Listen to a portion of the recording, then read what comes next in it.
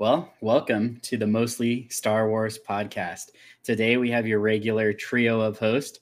First, we got Mostly Darth, Tyler. Then Howdy. we got our one and only Crazy Q, Quentin. Hello. Finally, myself, Mostly Martinez, Josiah. So today it's our episode 3, but we're going to be talking about episode 2. So today we were going to have a special guest because it was their favorite of the prequel trilogies. Unfortunately, he had a family emergency, so our thoughts and prayers are with him and his family. However, jumping kind of right into this, we all love and hate Attack of the Clones for different reasons. And so I think the best thing, instead of jumping into the negative right away, is let's talk about maybe some of our favorite moments. So what's your favorite moment, Tyler? So I'd have to say probably when Dooku is talking with Obi-Wan and he basically spells out everything that's happening. He flat out tells Obi-Wan the entire plot. He tells him, Palpatine's controlling everything. But obviously Obi-Wan isn't going to believe him. But I also like he plays on the, I was once Qui-Gon's master, just as you was once his, and so he plays on that so well, and it kind of gives you chills of like, and it actually I was rewatching it and it made me think, is Dooku really bad, or is he more like Qui-Gon is for the Sith? It's interesting. I just never thought about it like that before, but so that's kind of because it seems to have a more. And it kind of has a more, I don't know, the word's escaping me, but yeah, it's a great moment. And yeah, sorry I didn't switch the cameras quick enough. I got to learn that for myself. But yeah, that's my favorite moment. All right, and then Q. That's a tough one. I do really like the fight between Obi-Wan and Jango. Mm-hmm. I think that's a real interesting situation, and I think it shows the ability that Beskar and Mandalorian equipped individuals can fight well against Jedi. There's a history there, and they have that ability. And later on, when they're fighting in space, and you get that first seismic charge, that is one of the greatest sound effects in the history of cinema. It is just absolutely beautiful, and I will never forget that. I love when it starts popping up. We've been seeing it more in the last, in Boba Fett and in the last season of The Mandalorian. Yeah, I love that ship, the Fett's ship, and it's so good to see it again in The Mandalorian. And I really loved how The Mandalorian, they showed how it actually works, like from inside the ship. That was, Yes. I was getting goosebumps when I saw that. Mm-hmm. Yeah. What's your favorite moment, Josiah? Yeah, I think there's definitely, the moment with, the fight scene of Yoda and Dooku. Just, the emotions behind it, the meaning behind it, the different implications behind it, the master Padawan. And I think another interesting point to the whole thing is even just the battle itself. You kind of see it kind of makes it seem in a way that they're kind of evenly matched, but in reality, I feel like the difference is where Dooku was making things fall down and Yoda was stopping them. So the differences of force it's easier to make something fall down than to keep it, from falling. So I kind of liked I guess like the small little details there between the two. And so I do like that moment, but I feel like, once again, I always cheat, but I think the biggest moment for me was when all the Jedi come in to Geonosis, like into the Colosseum, and you just see, 100 Jedi, just, lightsabers everywhere. They're, taking off their hoods all over the place in the crowd. I think that moment was just so huge because, usually, and in the making of, a couple of the different characters brought this out, but before, you only see, a couple of Jedi and a Sith, or just a couple of Jedi. You don't get to see, the Jedi at that time were in high power. So you finally get to see all of them, fighting in unison, but like with their own styles, based on, obviously they're different species and different trainers and masters, things like that. But I thought that I remember that in the theater, that I just, got goosebumps, and just, like, what the heck, just one of those moments where it kind of changes you forever. And Star Wars does that so many times to me, where, a piece of cinema changes your viewpoint and thoughts, forever. And I think that was one of the moments for me when I was just like, wow, this is the type of Star Wars that I want to see. So. I think that moment too is it's almost like that's what people wanted when they thought, okay, we're getting new Star Wars and we're going to get the Jedi. That's what they wanted to see. That was the moment that everyone been waiting for, of hundreds of Jedi and fighting a huge battle and what that would look like. Yeah. And that's what that was. When they thought, okay. Yeah, I still get goosebumps every time I see when all the lightsabers light up, and it's just, they zoom out, you see the whole arena just full of lightsabers. It's so cool. And Mace's is purple. Yeah, right. Yeah, so he can stand out. Yeah. I love that. I love that story behind it, that, we all, love Samuel Jackson, and, as Mace especially. And I just love that's how it happened, that, that basically Samuel Jackson's like, I want to have purple, and George is like, okay. That's just awesome. That conversation was filmed. Have you seen it? Yeah. It's just like, what colors are there? Well, usually blue and green are for the good guys, and red are for the bad guys. Well, what if I want purple? We can do purple. Mm-hmm. Yeah. That is pretty great. So, what about, how do we feel about who the main character is in this episode? So, I personally think that there's two, and it's just Anakin and Obi-Wan, because the whole movie is following them around.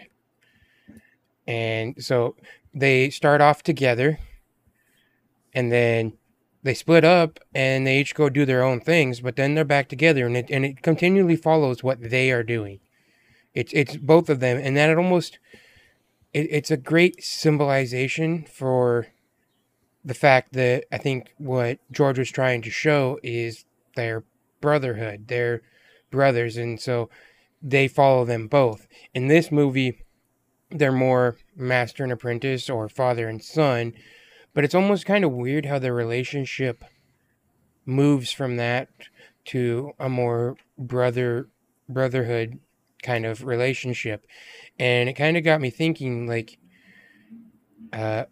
Obi-Wan always calls him my young Padawan. He's constantly saying, my young Padawan, my young apprentice, making sure that Anakin knows he's young.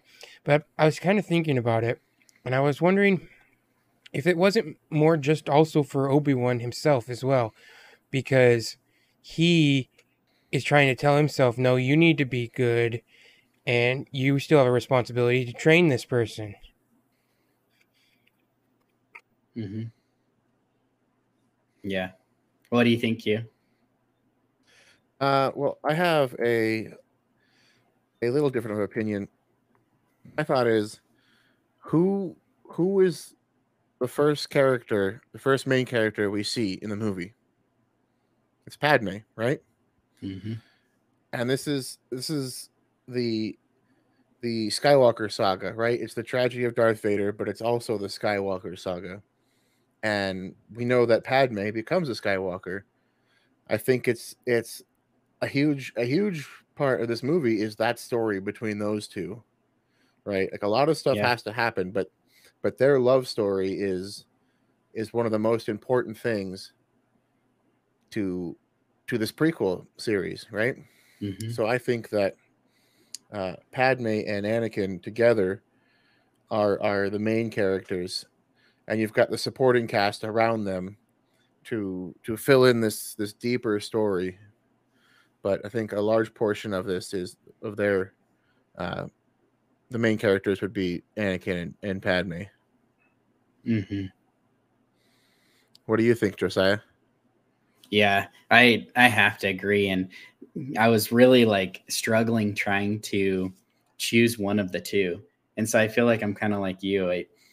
I definitely feel like it's Anakin and Padme, but because the importance of both of them is so uniquely tied together, and the fact that this is like a legit love story. You know, this movie is a love story, is quirky and is like weird, cringy, like, you know, sexual harassment borderline moments in Yeah.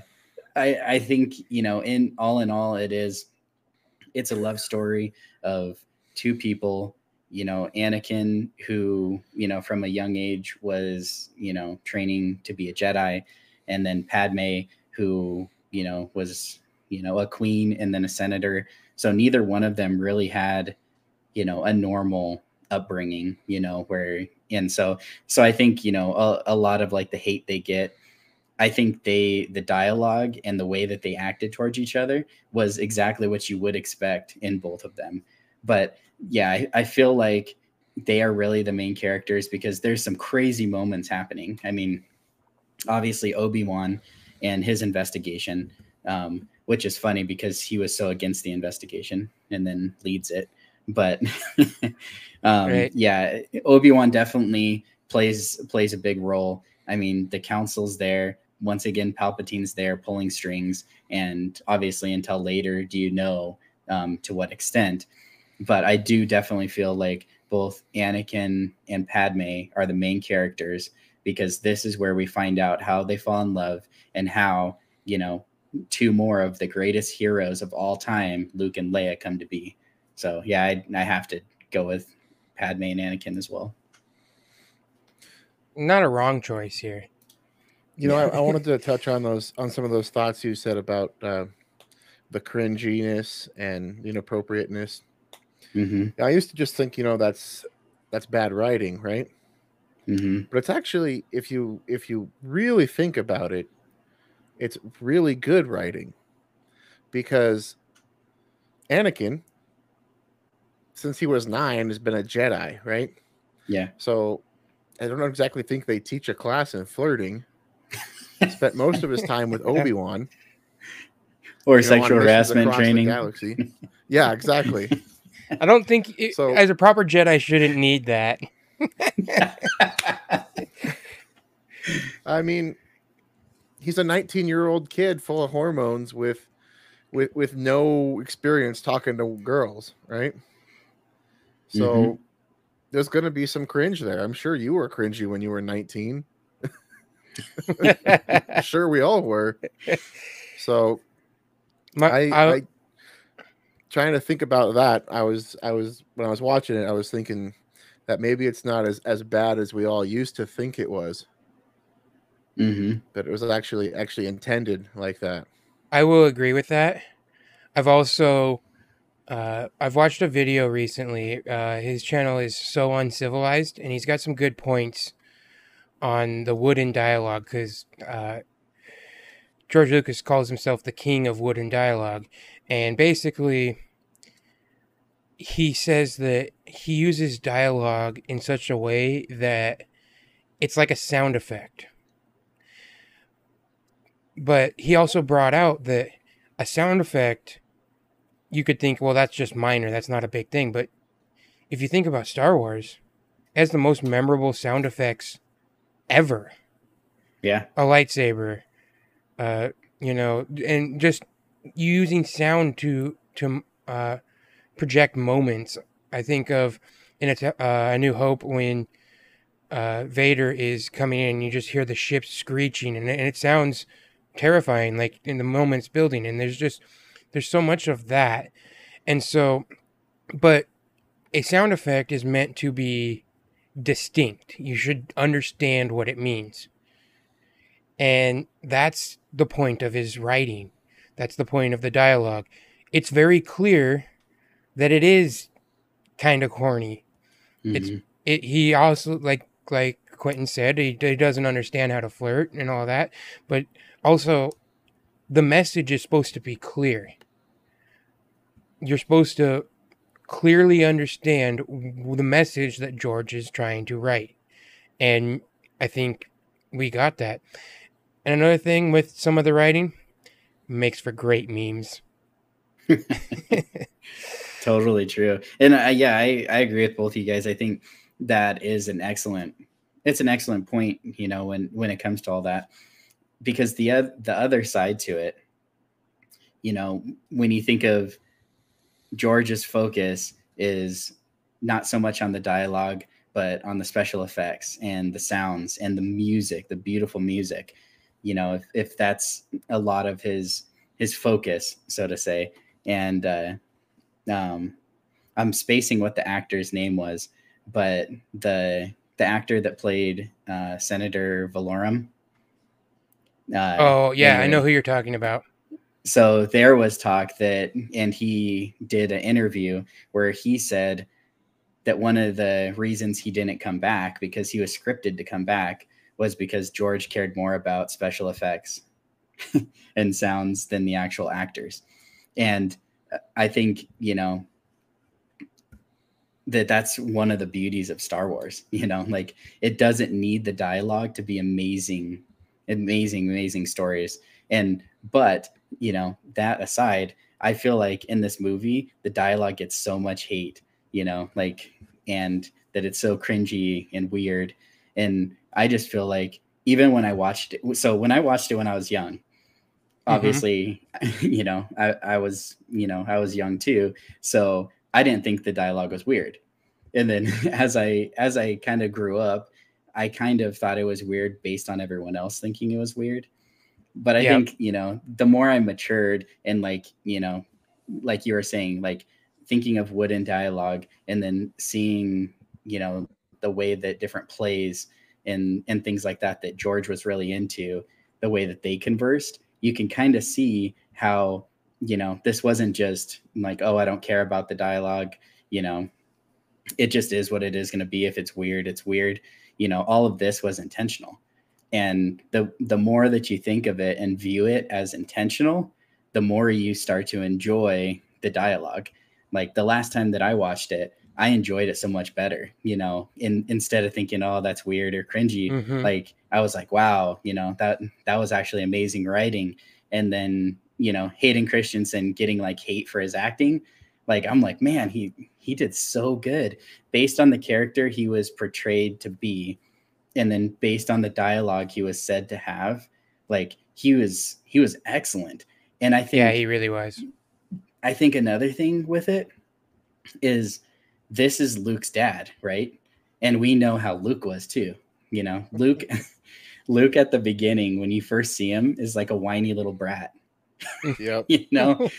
He's just like, complaining about everything, and, just, I don't know. He's just at the time, you don't really think of it. But when you kind of look back, you're like, wow, he was kind of like really immature and whiny. And then we all know what he ends up being, a legend. And I feel like Anakin is similar in the fact that, he does kind of, start off like maybe like, I don't think he's so much whiny, but definitely I would say, there's the mix of self-righteousness, arrogance, and then complaining when things don't go his way. Mm-hmm. And so I think you can definitely see the two in there is similarities, but obviously Luke and Anakin made different choices in the long run. But yeah, I think as far as the dialogue goes, I really love it because, and we talked about this off air even a few days ago, but I remember when I was attempting to date my wife, and I was nervous, I was shaky, I was saying nonsense. Looking back at some of the interactions that we had when I was trying to date her, like, yeah, I can't fault Anakin too much for the things that he did.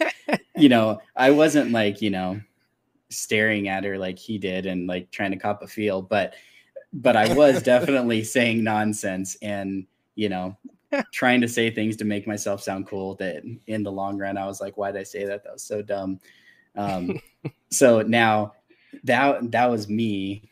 And so you could only imagine now Anakin, where, like we already said, he was raised in a Jedi temple since he was 9. So, got to give him a little bit of slack. He was doing the best he can. And we already know that Anakin knows what he wants and he goes for it. Whether it's right or wrong, he does know what he wants and goes for it. And I think that's one reason why Padme ends up falling in love with him, because, she's surrounded by, first as a queen that are going to do whatever she says, whether they believe or not. And then finally, she's in the Senate where everyone jokes about it, but no one's to be trusted, really. Everybody's out for themselves, and there's some sort of political or financial gain, so she can't really trust anybody and anybody's words to be true. And now she has Anakin, who's telling you, this is what I feel, and proving to her that that's what he feels. So I think that's kind of another thing where she like finally finds truth in someone, who's like, I love you and I'm going to prove it to you this way. So, and she kind of agree. Well, she kind of also goes and realizes, well, he might be the first one that's ever talking straight to her, telling her what she wants to hear. I mean, at one point she goes, "Are you making fun of me?" Like, so he's totally just being honest, really. He's nervous to even be talking to her. And I like that point too, of like the nervousness, because later you see in the Clone Wars where he's flirting with the slave operator on what, I can't remember her name, but I think you guys know what I'm talking about, when they're infiltrating the slave trading, and he's flirting with the queen cat lady. Yeah. and it's so much smooth talking, but obviously at that point he has no interest, and he's not nervous in any way. So and at that point he's older and also, married, so it just makes more sense that he would be better at it then. One thing I wanted to talk about is, I was kind of thinking about this when I rewatched it, is I feel like the tragedy of Shmi Skywalker, because when he finds her, she tells him basically now she is complete. And what I took from that is that she got to see her son grow up, see him as an adult, as a Jedi, saving people, doing what he's supposed to, and that that fulfilled her, and that was all that she wanted left from life at that point. And just the sadness that her death alone was one of the many factors that led to the exact opposite of that, of the opposite of everything that she ever wanted. And so that moment when I was rewatching it, is like, that's tough. It's sad for her because you think this is what she wanted, was to see him as a Jedi, and well, he kills all the Jedi and kills a lot of people. It's the opposite of what she ever wanted. Mm-hmm. Yeah, that's true. I think another kind of point when it comes to like the whole situation, I guess you can say, is even within the movie, Anakin is having those nightmares, which are basically, premonitions at that point.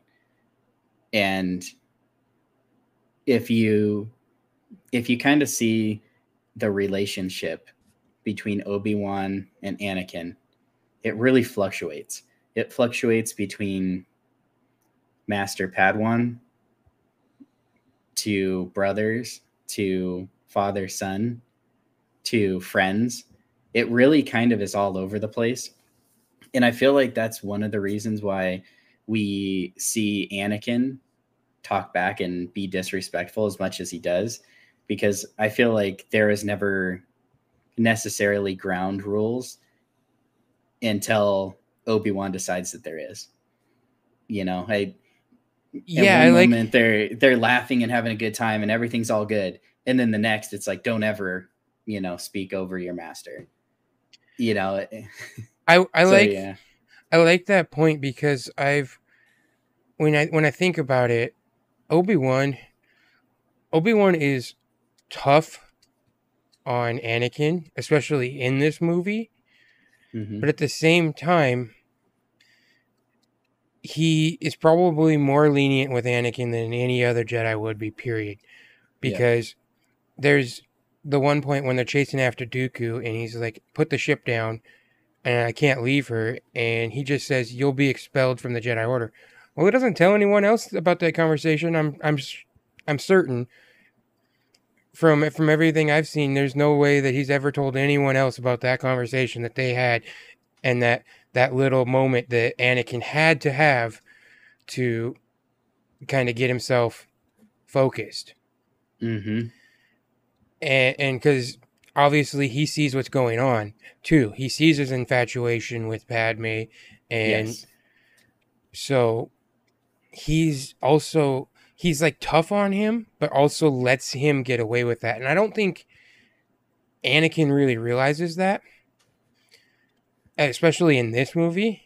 I think he realizes that throughout the Clone Wars, and you kind of get to see that where they don't always agree, but even Obi-Wan just brushes that off as Anakin being Anakin. Mm-hmm. And when you get to Revenge of the Sith, they have a more brother relationship where he's like, all right, no, you can have your day with the politicians. You saved me for the 9th time. Mm-hmm. So you get that, and I think that is actually how. Okay. How's that line go again? That business on Keita Namodia doesn't count. Yes, I'm pretty sure we're reading into the Brotherhood book. Reading the Brotherhood book. I'm a little bit into it. But no spoilers. I'm just gonna say that I'm pretty sure. Oh man, it's getting to that moment. I'm so excited for this now. It's getting to that moment.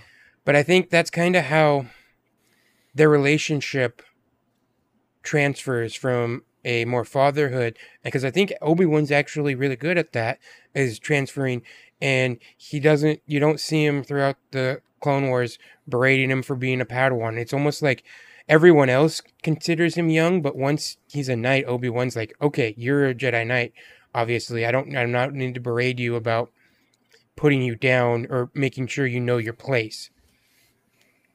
I'm pretty sure in that book, he at the very beginning, he calls them equals. Yeah, exactly. Which is interesting. Which is so more of the transfers. Going back to kind of my original point with that, and kind of where I was going around to, is So basically, Anakin has Obi-Wan, and then Obi-Wan at this moment, at least, like we've kind of already discussed, it seems like it's always kind of putting him down. And then even in the movie, we have the moment with Yoda and Windu, which, you know, are basically the most important members of the council, you know? So he's basically talking to the people with probably the most sway in the council when it comes to making decisions. And Windu is talking good about Anakin, and then Obi-Wan contradicts.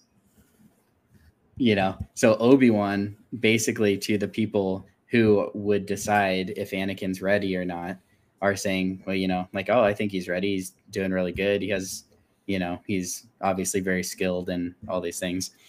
And he's like, oh, I don't think he's ready. And, you know, he's arrogant and all this type of stuff. So basically he's talking trash about Anakin to like the two most important people in the council.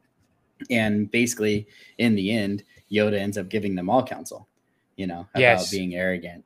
But so I think you kind of have that. And I feel like in that moment, because it bounces around so much, that Obi-Wan basically saying, you know, your dreams will pass, you know, was really kind of like a slap in the face when Anakin's opening up about, which, like you guys had mentioned before, you know, maybe another master wouldn't even like, you know, hold a discussion like that, you know, or whatever. But since they do have the relationship where they can be open, and Anakin does finally open up to him about, you know, why he's so anxious and in the moment about his mom, and then he's just like, oh yeah, the dreams will pass or whatever. I feel like it's there's no straight line to it. But then after he goes and finds out, you know, after everything that happens, he blames Obi-Wan. And then he says, you know, Obi-Wan, you know, this is Obi-Wan's fault. He was the one holding me back. And it was interesting the fact that they used that dialogue and that he said that. He said, it's Obi-Wan's fault. He's holding me back. And so basically they're saying he's holding him back from being the better Jedi that he believes that he is. But really, when I think about it, I feel like he means Obi-Wan held him back from going to save his mom, you know, because if you look at it that way, because I can see Obi-Wan had an opportunity, you know, of, you know, she was gone a month, and that was probably a month, you know, prior when he started having those dreams. So, you know, he possibly could have saved her life if he had went sooner. Now, that's also up for debate because there's also talk that Palpatine, you know, and Dooku were involved in having the Sand People abduct her or whatever. So possibly no matter what would have happened, that still would have happened. But I feel like in that moment, like if you just watch the movie, it seems weird. It seems weird that after that crazy moment, he is so angry and he says, it's all Obi-Wan's fault. So at that moment, like, you're kind of just like, what? How does this have anything to do with Obi-Wan? But then when you kind of take a step back and you think about everything that's going on in his life, the choices, you know, that he's made and are made for him, and what he let Obi-Wan know and Obi-Wan had knowledge of and did nothing about, or didn't help in any way, if you want to call it that, you can kind of see how Anakin could, in a way, say, I came to my friend, my brother, my dad, and I told him I'm having these like really real nightmares of my mom in danger, and he didn't do anything. He didn't help me. You can kind of see a little bit how he could blame Obi-Wan for that. Yeah, I didn't think of it like that. I thought more along the lines of like Obi-Wan, because I almost see Obi-Wan, I think what he's trying to do is he is holding him back, but he's trying to do it in the right way because he knows how powerful Anakin's can and will become. And so he's Mm-hmm. trying to let him mature before he gains that power, Yeah. because he could do exactly what he did, is get that power and let that attachment rule him, which is exactly what happens. And so Obi-Wan's trying to hold it back so that he doesn't necessarily use his power too much, because he is so Mm-hmm. powerful. Yeah, you brought up an interesting point when he talks about Obi-Wan holding him back. I never thought about Obi-Wan holding him back from saving his mom, but he talks about Obi-Wan holding him back and how he's going to be the greatest Jedi, the most powerful Jedi who ever lived, and he'll even be able to stop people from dying. Mm-hmm. In other words, he's saying Obi-Wan is holding him back from saving lives, including his mother's.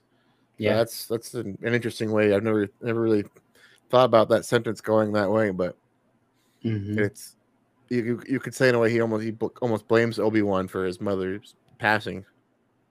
Yeah, for sure. And I think another point that you had brought up, Tyler, is like the foreshadowing.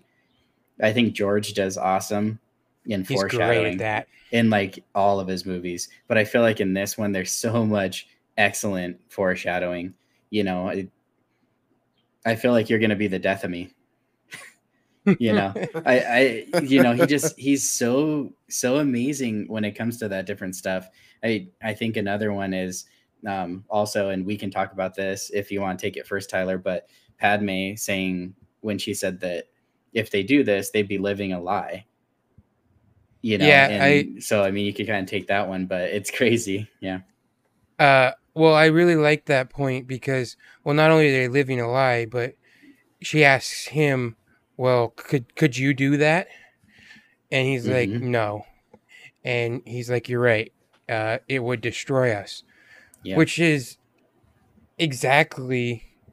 I never really thought about that moment of it would destroy us, but it is, like you said, perfect foreshadowing, because he totally is exactly what happens. He says it will destroy us, and that is 100% on point. It destroys them because of his attachment and need to save her. And the irony is that his need and his want and his greed for that is what actually what kills her. What kills her is his Mm-hmm. selfish desire to save her over anything. Mm-hmm. To choose her over, he's supposed to be the chosen one and a Jedi to bring balance to the light side of the Force, and he chooses one person over the entire galaxy. And that Yeah. is the exact opposite of what a Jedi is supposed to do. Mm-hmm. Yeah. Yeah. I thought kind of just about that whole situation too, that Padme is also like a foreshadow of Leia, which makes sense because obviously it's her mom, but it also, and George does super good at, and I think they touched on it a little bit in kind of the making of bonus discs for this movie, but I think he does so good in portraying Padme as this very strong-willed, do the right thing, above anything else. So in a way, her, like Leia, they are very selfless and they always Mm-hmm. want to save someone, right? And so in a way, besides besides her physical attraction to Anakin, which is obvious, the other part of it is I think that Padme, in a way, feels like she can save Anakin. Yeah, She I she could see feels that. like she knows him better than everyone else, and she probably really does in a way. And then obviously later she does, but I feel like she kind of feels like he's right on that edge, and she has empathy for everyone. And so when she sees his situation and knows everything he'd been through, she feels like there's enough good in him that she can save him. So I think the foreshadowing of that is, it really hits hard later, but in the moment, you know that like Anakin's lying. You know that Anakin is only saying what she wants to hear. I truly believe that she believes that, but I don't think that Anakin really believes, So whenever she questions him, he backs down. And so that actually brings out another point too. When she questions and he backs down, I think the other thing is when they're in the field and they're discussing how democracy should work. Yeah, exactly. The dictatorship. Yeah, he basically describes the empire. Yeah. That's another more foreshadowing. Yeah, so like he basically said that, but then when she questioned him back, he realized what he was saying, and then she was like, "Oh, are you teasing me? Are you making fun of me?" And then he realizes like, "Oh shoot, I shouldn't have said that." But I do think he probably really did think that. But then he was like, "Oh shoot, yeah, that's like that's the opposite.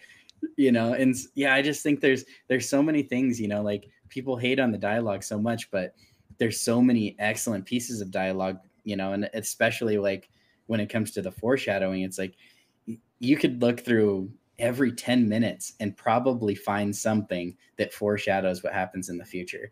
And I just love that about this movie too. You kind of brought out a point I wanted to get to, of like the making of. Mm-hmm. And hold on. Okay, sorry. Before we get too far, we had a question in chat probably like half an hour ago now that I wanted to bring up just for a bit. It was from Seth, and I feel like it's something we very possibly disagree on based on Josiah's comment, saying he asked the question, do we want to see Mace come back in the modern canon? And Josiah, since you already answered it in chat, why don't you tell us what you think about that? Yeah. So my big thing about this, and we've seen it over all of the Star Wars movies, the Jedi don't die from fall damage. It doesn't happen. You can use the Force to stop yourself, whether it's, using something to hold on to swing to, whatever it might be. But I mean, even think about Maul. Maul was chopped in half and didn't die from fall damage. Palpatine, was basically like, electrocuted himself and fell down a silo and didn't die. I mean, so Sith and the Jedi just don't die from fall damage. What I thought about that is it brings me back to that moment you were just talking about them, is in them in the field, and he's on those Naboo cows, whatever they are. Yeah. I can't remember their names, but and then he gets trampled by it, and he like fakes getting up. And I was just watching, and I'm thinking, I just watched you jump out of a speeder in Coruscant and fall, 50 plus stories, and land on a speeder face first. I think didn't die. I think he's okay. He didn't get trampled by the creature. Yeah. Yeah, and so, but I think to do the question justice, do y'all want to see Mace come back in the modern canon? Yes, I do want that to happen.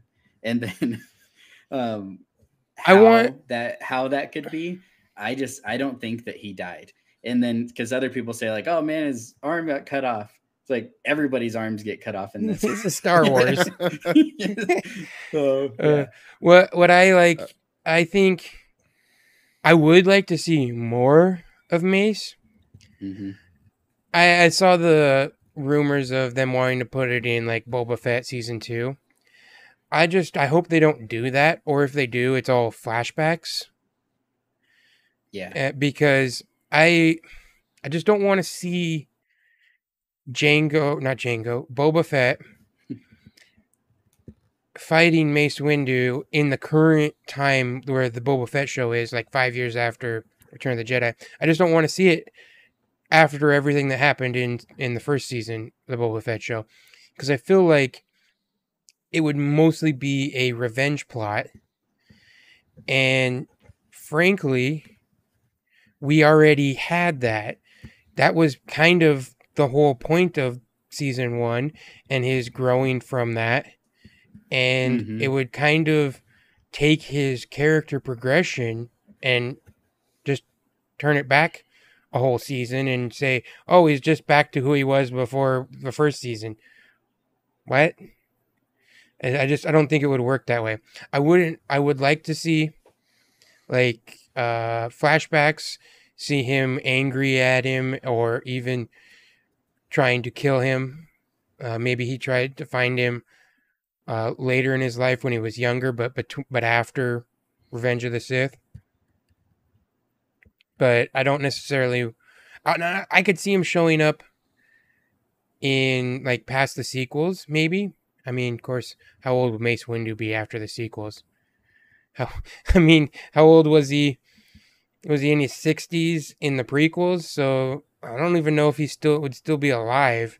He'd have to learn some of that force healing. I feel like it'd be something along the lines of like a Yoda, he's like close to death, like he's got to be like 80 years old or something, and so if it's more just like similar to like what you're saying, either like flashbacks or something, but where specifically in a show or movie or whatever where they would put him, that's a lot more cloudy and difficult to see how they would put that in there. But I do agree, because he was saying there's been a lot of like leaks and people saying that stuff about it, and it's always over the years kind of been in there. And I think part of it is because Samuel Jackson wants to come back. He wants to be in there so bad. And so I feel like that just the fact alone that he wants to be in it so bad, I feel like somehow it would, and even if he was in like for like a cameo or something like that, I personally would like freak out and love it. Like if Mace somehow was in there again, like I would love to see that. I'd say he's already done his cameo. He's got his voice in Rise of Skywalker. True. See, I absolutely would love to see more of Mace in Star Wars, but I don't know. I mean, I guess I would be okay with him surviving his supposed death in Episode 3, but I really kind of think he shouldn't live, into the original trilogy time, and definitely not into the sequel trilogy time, just because, where's he been? What's he been doing? All this struggles in the sequel trilogies that the Resistance went through, and he's just like, meh, I'm an old hermit. I don't care anymore. And if that's how he is, why would we care what happens to him after that? Well, that's kind of like they make everybody an old hermit. They made Luke an old hermit. Yeah, but I mean, that's what Star Wars is. I think what would be a great the heroes learning from the old hermit. Yeah, I would like to see is because Mace Windu was one of, if not the most powerful Jedi at the height of the Republic.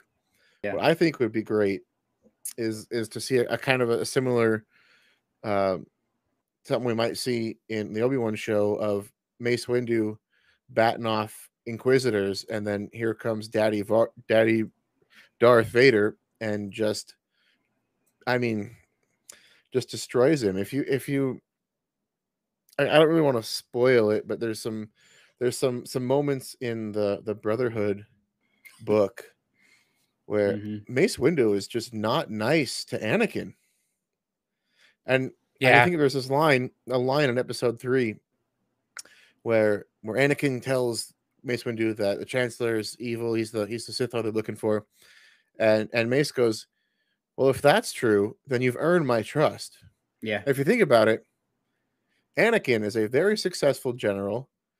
He trained a good student in the Force. He's saved lives. He's done lots of good things. And Mace Windu doesn't trust him at all? Not even a little bit? Like, why does Mace Windu hate Anakin so much? And I feel like that's something that you could see Vader getting revenge on Mace Windu for all the terrible ways he treated Anakin in his life. I kind of think that that's the moment, and that's why I think it makes it easier, that moment where he turns to Darth Vader, where he cuts off his hand and lets Palpatine finish him off, really, is where if that was anyone else, if that was Obi-Wan standing over him, do you think, it might be a little bit harder to stop it? But this is Mace Windu, who's been really hard on you, and he's about to basically, he's gonna break the Jedi Code, and so he can kind of justify himself in that. But then, but once he does that, he knows there's no going back. But he could, if it was Obi-Wan standing over him, he would probably think a lot longer, and he probably wouldn't make the same choice, actually. Yeah. Mm-hmm. Well, Yeah, it goes in the book kind of goes into Anakin and Palpatine's relationship quite a bit, which I think is really interesting to dive into. So here's Mace, who is always been mean to Anakin, about to kill a man who has been an extremely close friend, who's always been supportive and caring and agreed with everything that Anakin's done. Like, if there's gonna be a Mace Windu comeback, I hope it's an awesome lightsaber duel with Darth Vader in his power. Yeah. So I think that's what I would like to see if Mace Windu came back. To kind of bring the conversation back to the topic of the movie. In the movie, he has a conversation with Palpatine, and where Palpatine's basically telling him, "You don't need guidance, Anakin. In time, you will become the greatest of all the Jedi." He's pumping his tires up. Oh yeah, oh yeah. He definitely he's pushing Anakin away from the Jedi by telling Anakin how good he is, and Anakin doesn't see it that way. But it's feeding an ego. Yes, and an ego is what a Jedi shouldn't have. But like, I will just because being on the other side of it, he really isn't lying though. Palpatine isn't lying. He really is that great. You know what I mean? Yes. And Anakin really is that great. But a Jedi should be humble. Right. But Palpatine knows that greatness needs to be on his side. That's the difference. The Jedi know he's great, but they're not going to be able. They don't even know that there's a battle right now. They're so blinded by the dark side. They don't even know that they're fighting for Anakin's life, for his soul, for his allegiance. So in a way, you can kind of understand why they're not pushing so hard. But the reality is, there shouldn't have to be the threat of a Jedi going to the dark side to appreciate, what you do have. Right. So, yeah. It's interesting for Palpatine's view of I need this on my side to be successful. Like how powerful Anakin is going to become, and you need that. It's almost like make or break. Like a lot of his manipulation is gone into Anakin. I think if there's one thing Palpatine can do, it's manipulate people. I think spent a lot of time working on that. Also, Anakin was the prize Jedi, and Palpatine kind of thought to himself, what would really stick it to the Jedi? If I turned the one that's supposed to, that prophesied to deliver them to paradise or whatever to bring balance, and if I take him and turn him to my side and do the exact opposite of what he's supposed to do, think of how much that would stick it to the Jedi. Like, you thought you were all powerful. You Mhm. thought you had the chosen one that was going to bring balance. Look at, he's on my side now. I used your biggest pawn, your biggest piece, and turned it into my biggest piece. Mhm. I liked. Sorry, were you going to Go say ahead. something, Q? No, go ahead. Go I ahead. was just going to say about some comments from Seth there. I liked about how much has Boba Fett really changed if he had the chance to avenge his death with Mace Windu. Yeah, I could see that. Mhm. That would be a real test. When you put it like that, I find that pretty interesting. I could get on board with that. Mhm. Uh, One thing I yeah, wanted to talk about. Oh, go ahead. Go ahead. I was just also going to mention, I'm not sure who he's referring to when he talks about, imagine if you dedicated your life to the construct that created Darth Vader. I think he's talking about He's talking Luke about there. Mace Windu. He's talking Or about Mace Mace, Windu. yeah. Mace Yeah, Windu like become. I dedicated think his he was life to talking like the Jedi. or being And like the Jedi I was created thinking. Darth Vader. Right. So I think he was kind of talking because we were talking about becoming like a hermit and where he could be or during this whole period of time. And yeah, I could totally see that. So Yeah. he was, one of the top members of the council. He had he had the direct opportunity to change that outcome for Anakin. So he could definitely be thinking back of all of the decisions he made and his part in helping basically Anakin choose the dark side. So yeah, I totally agree that he could be like some old hermit and just being like Doesn't want to get involved. It's doesn't my want to fault. get involved in anything. Yeah, I don't want to get involved. Just with depression. The Jedi, for sure. The Yeah, depression totally and PTSD and guilt that would drive you into that, because you could feel like, well, this is all my fault, or at least I had a heavy hand in this. I was one of, if not the most powerful, if not the second most powerful Jedi to Yoda, and I could have done more. And just the guilt. Yeah, I like that point. I think Mace go Windu for it. has. I think Mace Windu has the opportunity to be a very interesting character that we could. There's definitely more to learn about. He's very much walks the line of like his fighting style. He's very aggressive, and he walks the line of what Jedi should and shouldn't do. Like he's not a nice guy, really. Yeah, and it's his opportunity to be, but he is very dedicated to the way of the Jedi, which is really interesting. And one thing I had noticed while watching the movie, when he walks up to Count Dooku in the arena right before the Jedi fight, right? Well, I noticed, I'm like, what? Mace or Count Dooku is quite a bit older than Mace Windu, right? But Mace Windu is one of the most powerful, like Tyler said, probably second most powerful to Yoda. But I do believe that he's technically in charge of the council. Mace Windu is technically the one in charge. Yeah, so I would probably agree with that. He might not be the most powerful in the Force, but as far as the ranking of Jedi, he is number one. Yeah. And yet Count Dooku is older than him, right? And he was Yoda's apprentice. So Count Dooku probably saw a lot of Mace Windu's growing up years, right? Yeah. Becoming the Jedi that he was.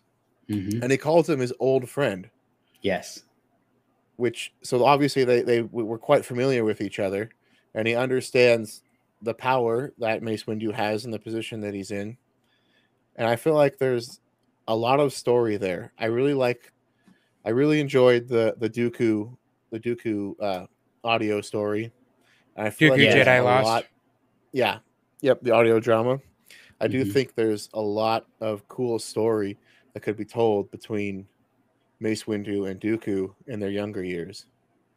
Yeah, I totally agree with that. I know this kind of brings us to like another point when it comes to Dooku. Is Dooku really bad? if you think about Obi-Wan, his master, Qui-Gon Jinn, if he didn't die, if Maul didn't kill him, where would he be 10 years later during that same moment with Anakin? Because he would still be training Anakin at that point. Where would Anakin be? Where would Qui-Gon Jinn be? What would their choices be? You know, it is definitely interesting. And so when he even said that, when Dooku brings that up, when Dooku reminds Obi-Wan that Qui-Gon was his apprentice, just like he is apprentice to him, you know, and then he was like, he would never, you know, trust you, or he'd never, you know, team up with you or whatever. He says, you know, he reminds him of that. And so you can see in the first movie, and then even through that time, the reverence Obi-Wan has for Qui-Gon. And so like, if you take that same reverence that Qui-Gon has for Dooku, which once again, if you haven't read that, if you haven't or read or heard that audio drama of Dooku, oh man, it is so good. And that plays a huge part into this, because then when you see him, you put an excellent correlation between the two. Is Dooku basically the Qui-Gon of the Sith? Yeah, I really like that point, because I was kind of thinking about it, and the way he words it, and he basically tells Obi-Wan the whole truth. And it almost makes you think, is he kind of like a Qui-Gon version of the Sith, where or even not, maybe he's just a good guy. Maybe Dooku knows what's right, and he's trying to beat them from the inside. Mm-hmm. And I kind of thought about that, but I was like, well, if he was trying to do that, you know, he could have just tried to kill Palpatine. But he's not that dumb. He knows he's not strong enough. He's not strong enough. So maybe he's got his own plans of trying to like hint Obi-Wan over there, hey, you know, maybe the Jedi can assist with this. Yeah, I think, or another thing to think about is, what if Dooku was testing out to see what people would believe? So he took his own journey to leave, maybe similar to what Qui-Gon Jinn would have done after 10 years. He could have possibly made a similar decision to leave the Order, right? But then he meets Palpatine, and that kind of changes things. And so maybe Dooku at that time, he's not thinking Jedi Sith, he's thinking power. Mm-hmm. And Palpatine's offering him power, offering him more wisdom, new abilities that he never thought that he could have. So, or in a way, there's nothing necessarily wrong because he left the Order. So there's nothing necessarily wrong with him learning all of these other skills. You know, if he's going to still, in the end, use it for good. So it kind of exactly. Yeah. Well, they just kind of made me think that he left the Jedi and went to become the Count of Sereno, so mm-hmm. that because he thought he could do more for that planet. Well, maybe he's kind of on the lines where Anakin is thinking, you know, I've brought peace and security to my new empire. Maybe he's thinking that the Empire and the Sith are really the best option to actually bring security to the universe.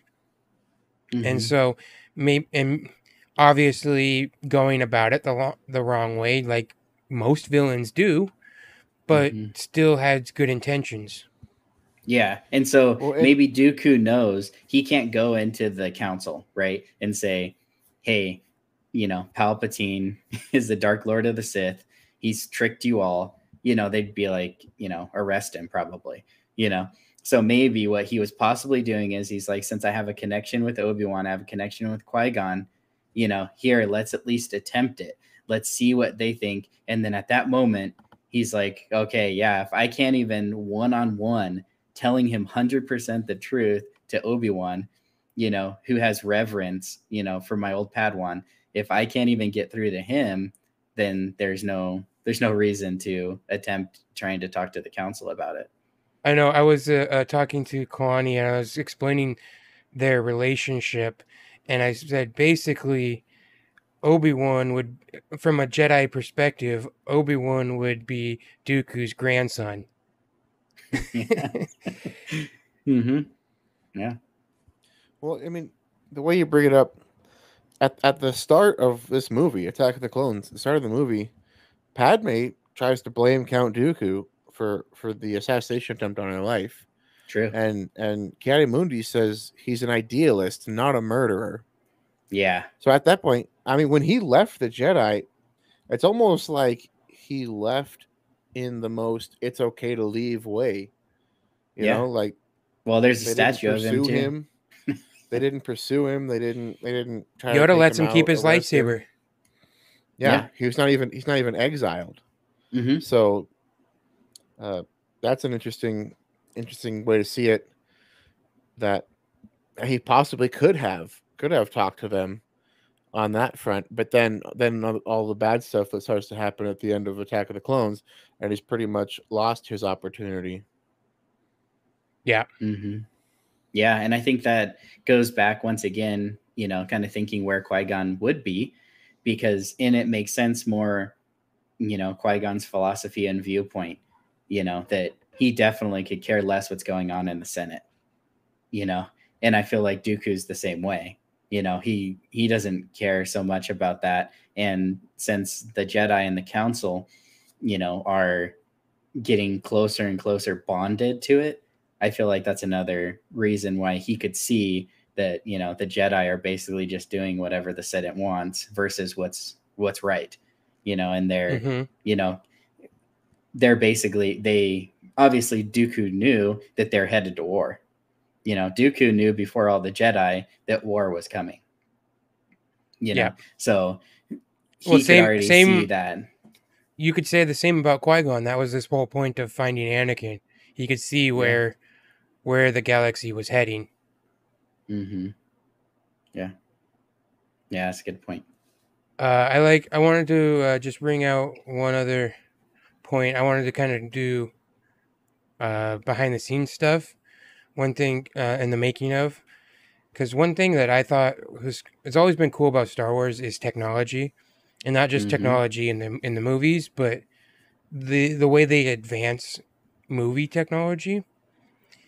And so I think I'm not 100% on this, and you can correct me if I'm wrong, but probably at this point, Attack of the Clones was the most CGI'd movie ever. And I'm not sure if that's correct, but I do know that Revenge of the Sith was for sure when it was made. Yeah, I think it was.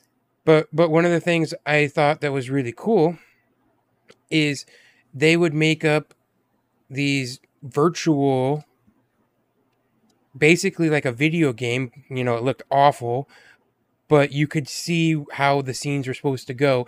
And so then they would show that to George, and he could make adjustments to how he wanted it to be filmed. Mm-hmm. And then they could make those.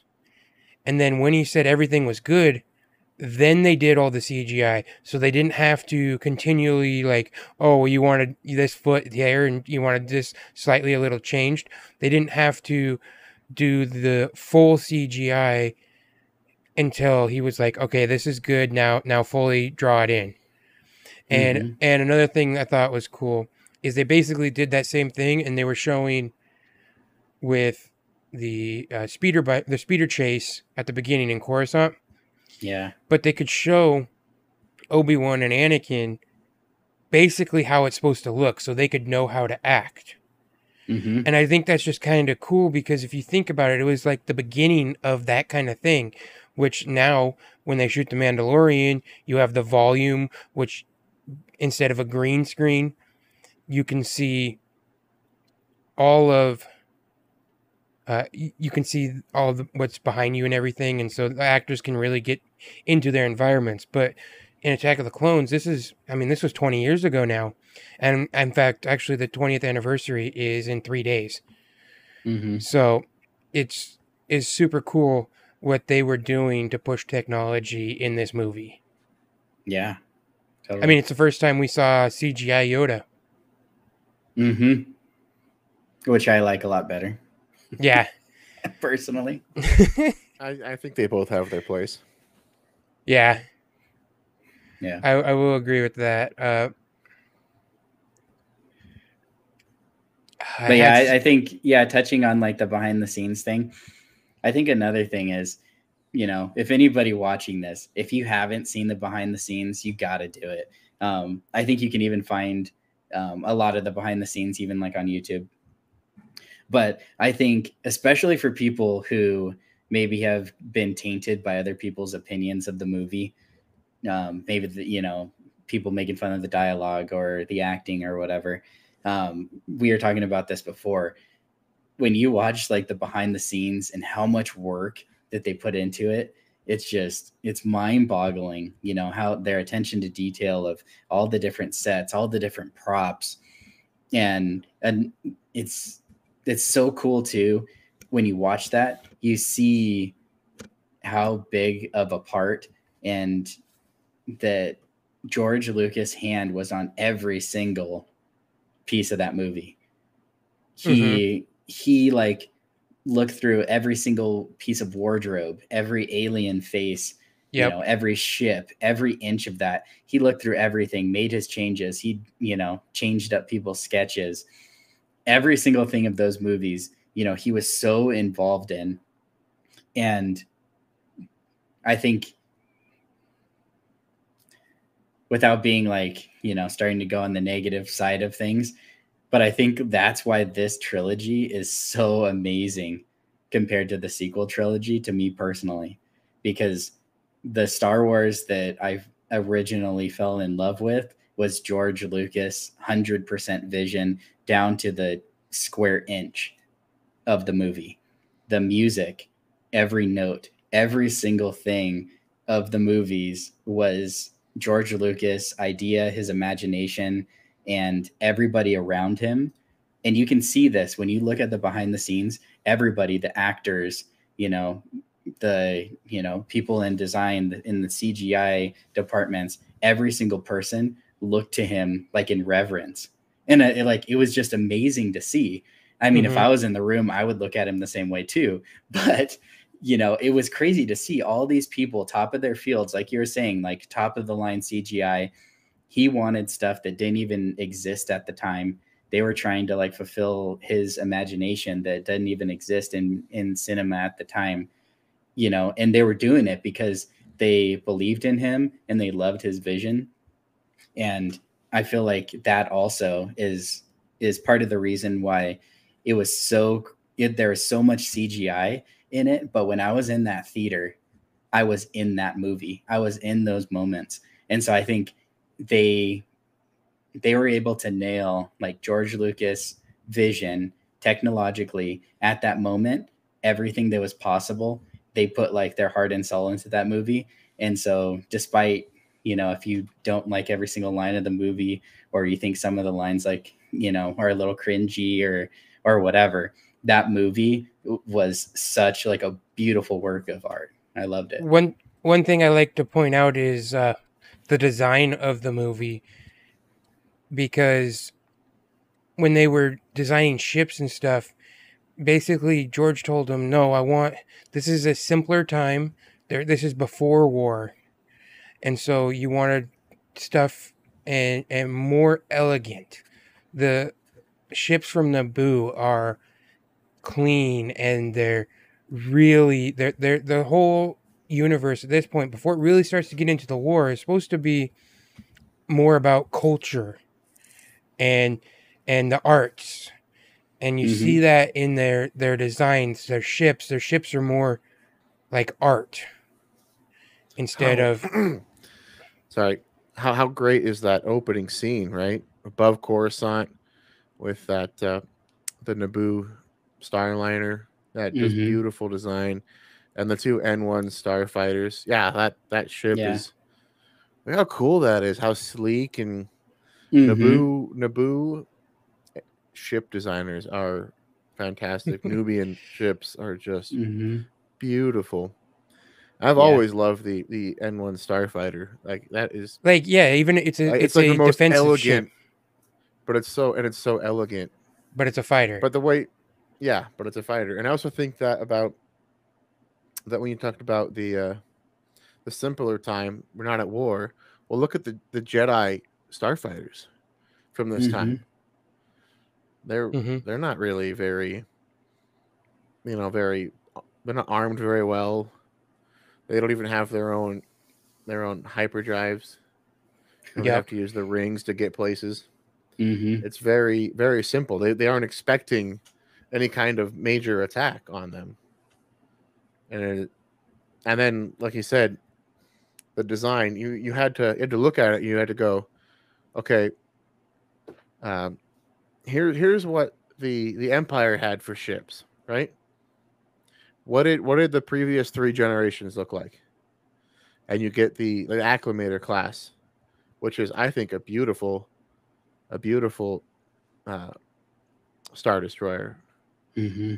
Um, it's not very powerful. It's smaller. It's not nearly as armed as a Star Destroyer, but you had to think they weren't at a full scale war, right? Mm-hmm.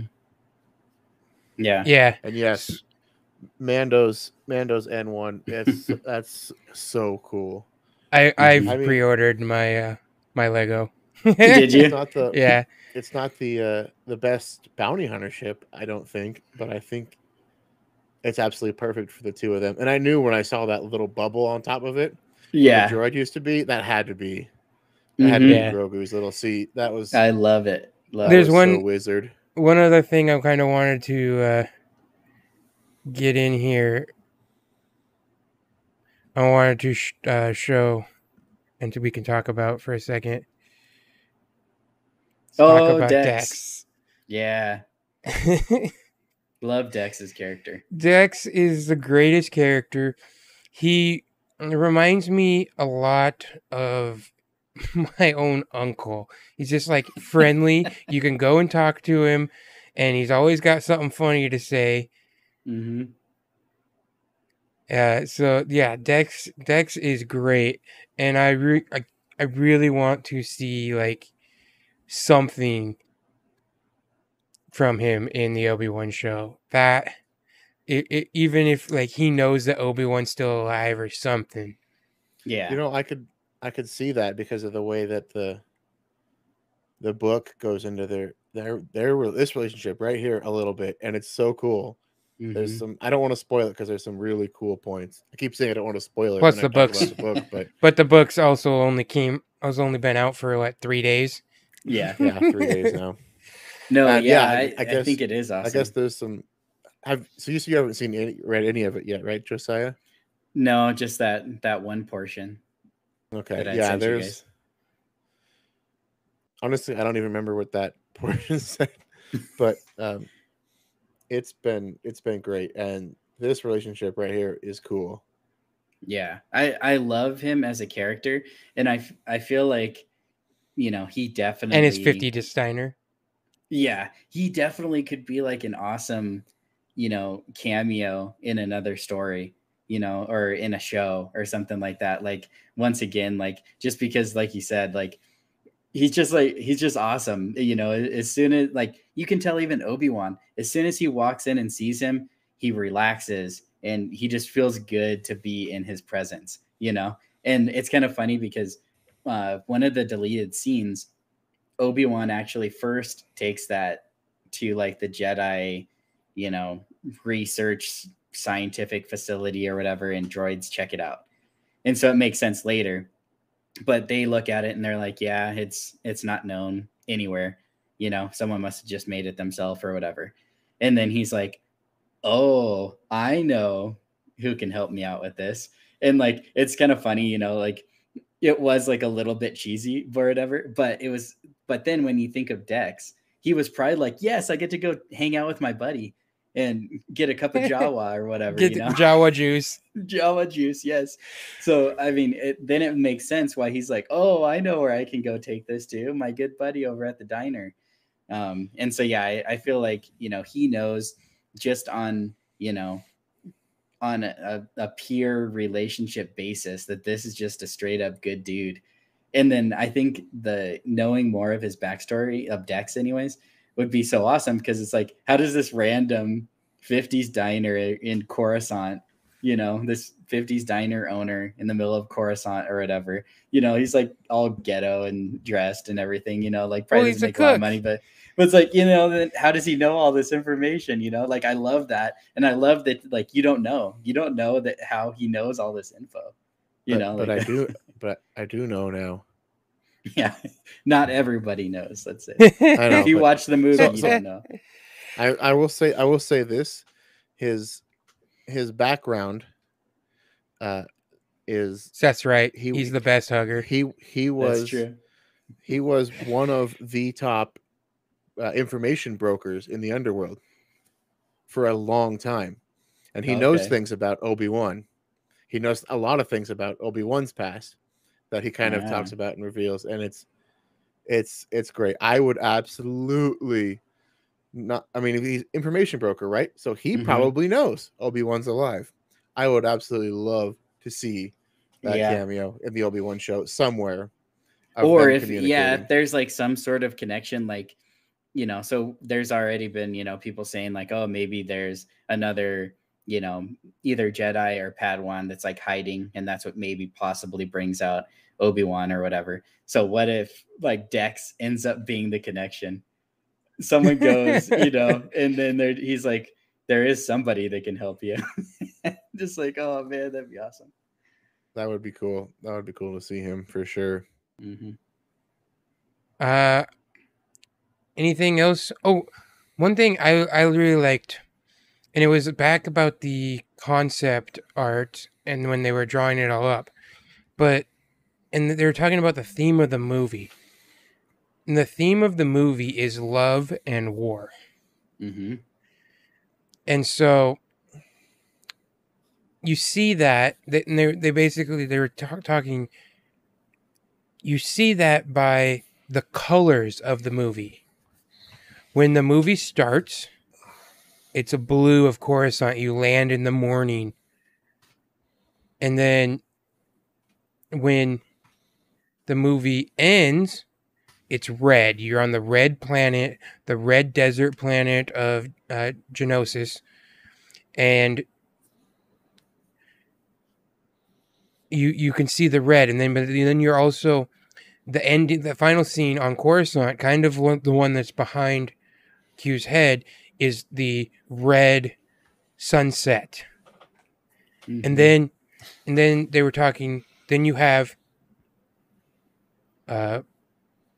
Tatooine, and it's more of a neutral yellow, and it kind of splits the movie in half, where you go from the love, the blue, the calm, to red, the anger, the hate, the war. Mm-hmm. And it's so cool how just it's something I never even thought about, but just the details that George thinks about when you go into these movies, of just the color of the atmosphere, mm-hmm. and the themes. And so that was one of the cool things that I really, really enjoyed about the theme there. You can really see the love and the war and what it does. Yeah, I love that. And since you brought it up, it reminded me also that they touched on during the duel with Anakin and Dooku, as short as it was, there is a moment, when the lights, went dim and it was dark, and then it shows Anakin's face, and the lightsaber lights are flashing back and forth of blue and red. Yep.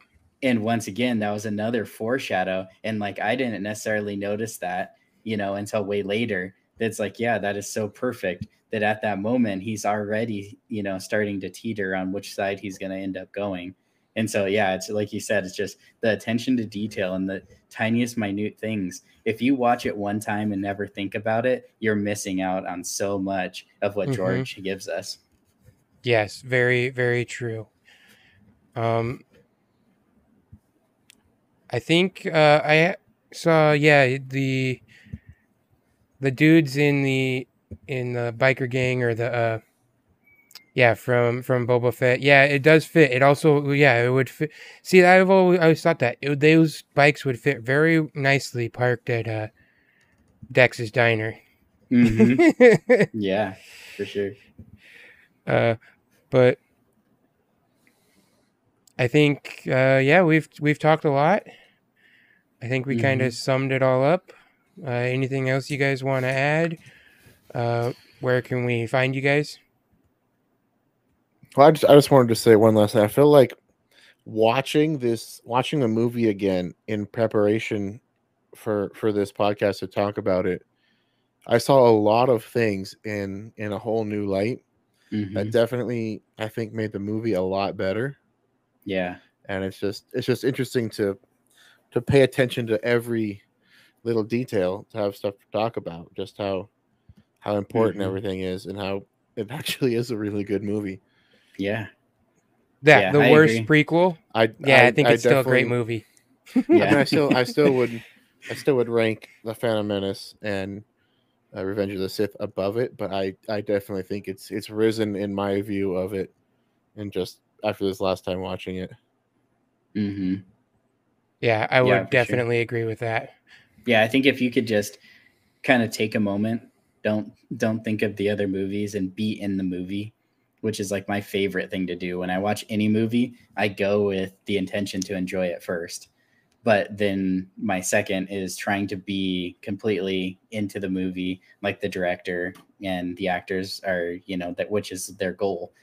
And I think that I was the same the last time that I watched it in preparation for this as well.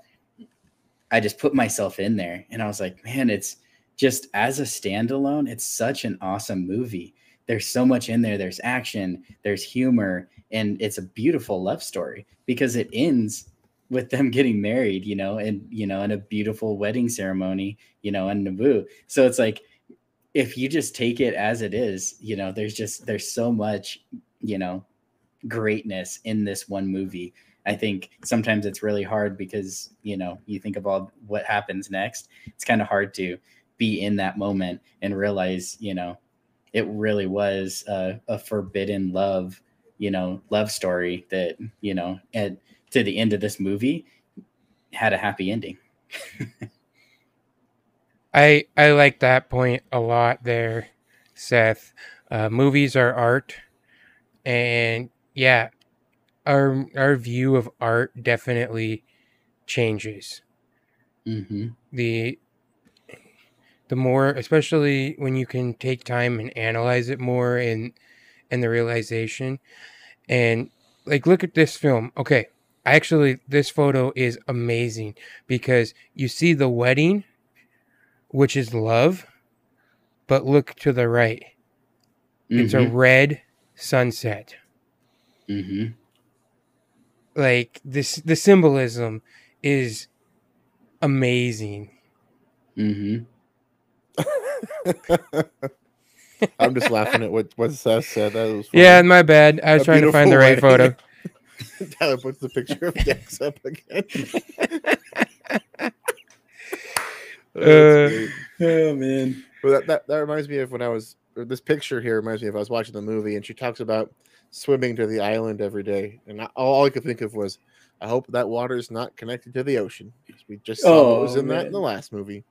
Yep, that's true. And I was also thinking, I was like, that island is way too far away to swim to. Nice try.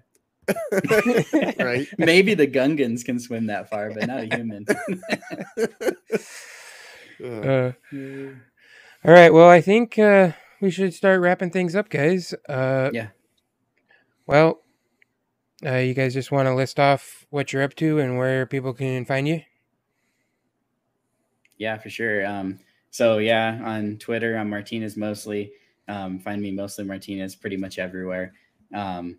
Twitter's mostly where I am. I'm also I mess around a little bit on Discord channels and stuff, so you can find me usually in anywhere that has something about Star Wars. I'm usually around there saying funny things. But yeah, that's pretty much where you're gonna find me if you want to look for me, is on Twitter. I'm on Twitter at Crazy Quentin. I'm not very active on there, but I'm trying to be a bit better about that. And I have started to do a little bit of Twitch streaming. You can find me at Crazy Quentin. I'm not very regular at streaming, but it's something new. I'm trying to fit it around other schedules, so you can feel free to stop by and check it out. And as you can see, I'm at Mostly Darth on Twitter, but you'll also notice that I'm missing my Canuck because I usually go by Darth Canuck, and that's what you can find me on my Twitch. Don't stream very often, but go ahead, give me a follow. Might be streaming some Lego Star Wars. Who knows? Yeah, I'd like to also just give a shout out to everybody who watched us live, who jumped in. Obviously, Seth, you're definitely always in the conversation. I appreciate you being here. That's huge. Please appreciate Kalani, you. Yep, Danny. Thank you so much for being here. And I'm gonna say your name, and don't hate me if I say this wrong, because I've known you a long time and I've talked to you a bunch, on Twitter and Discord. But Togo Bap, I don't know if that's how you say it, but I appreciate you being here. I appreciate you checking out our podcast on your way to work. That's the whole goal of this thing, is anybody who loves Star Wars to have a conversation, to maybe give you some differing, opinions that you've never had, some different ideas you never had. And obviously, definitely leave comments anywhere. If you have any ideas or differing ideas, we love to hear those too, because anything that's going to help us see it differently, love Star Wars more, that's what we're here for. And also check out our first video. Leave a comment there if you haven't already, because when we reach 100 subs, we're going to be giving away a Star Wars video game of your choice. Yep. All right, guys. I think we've done it. May the Force be with you. May the Force be with you. May the Force be with you.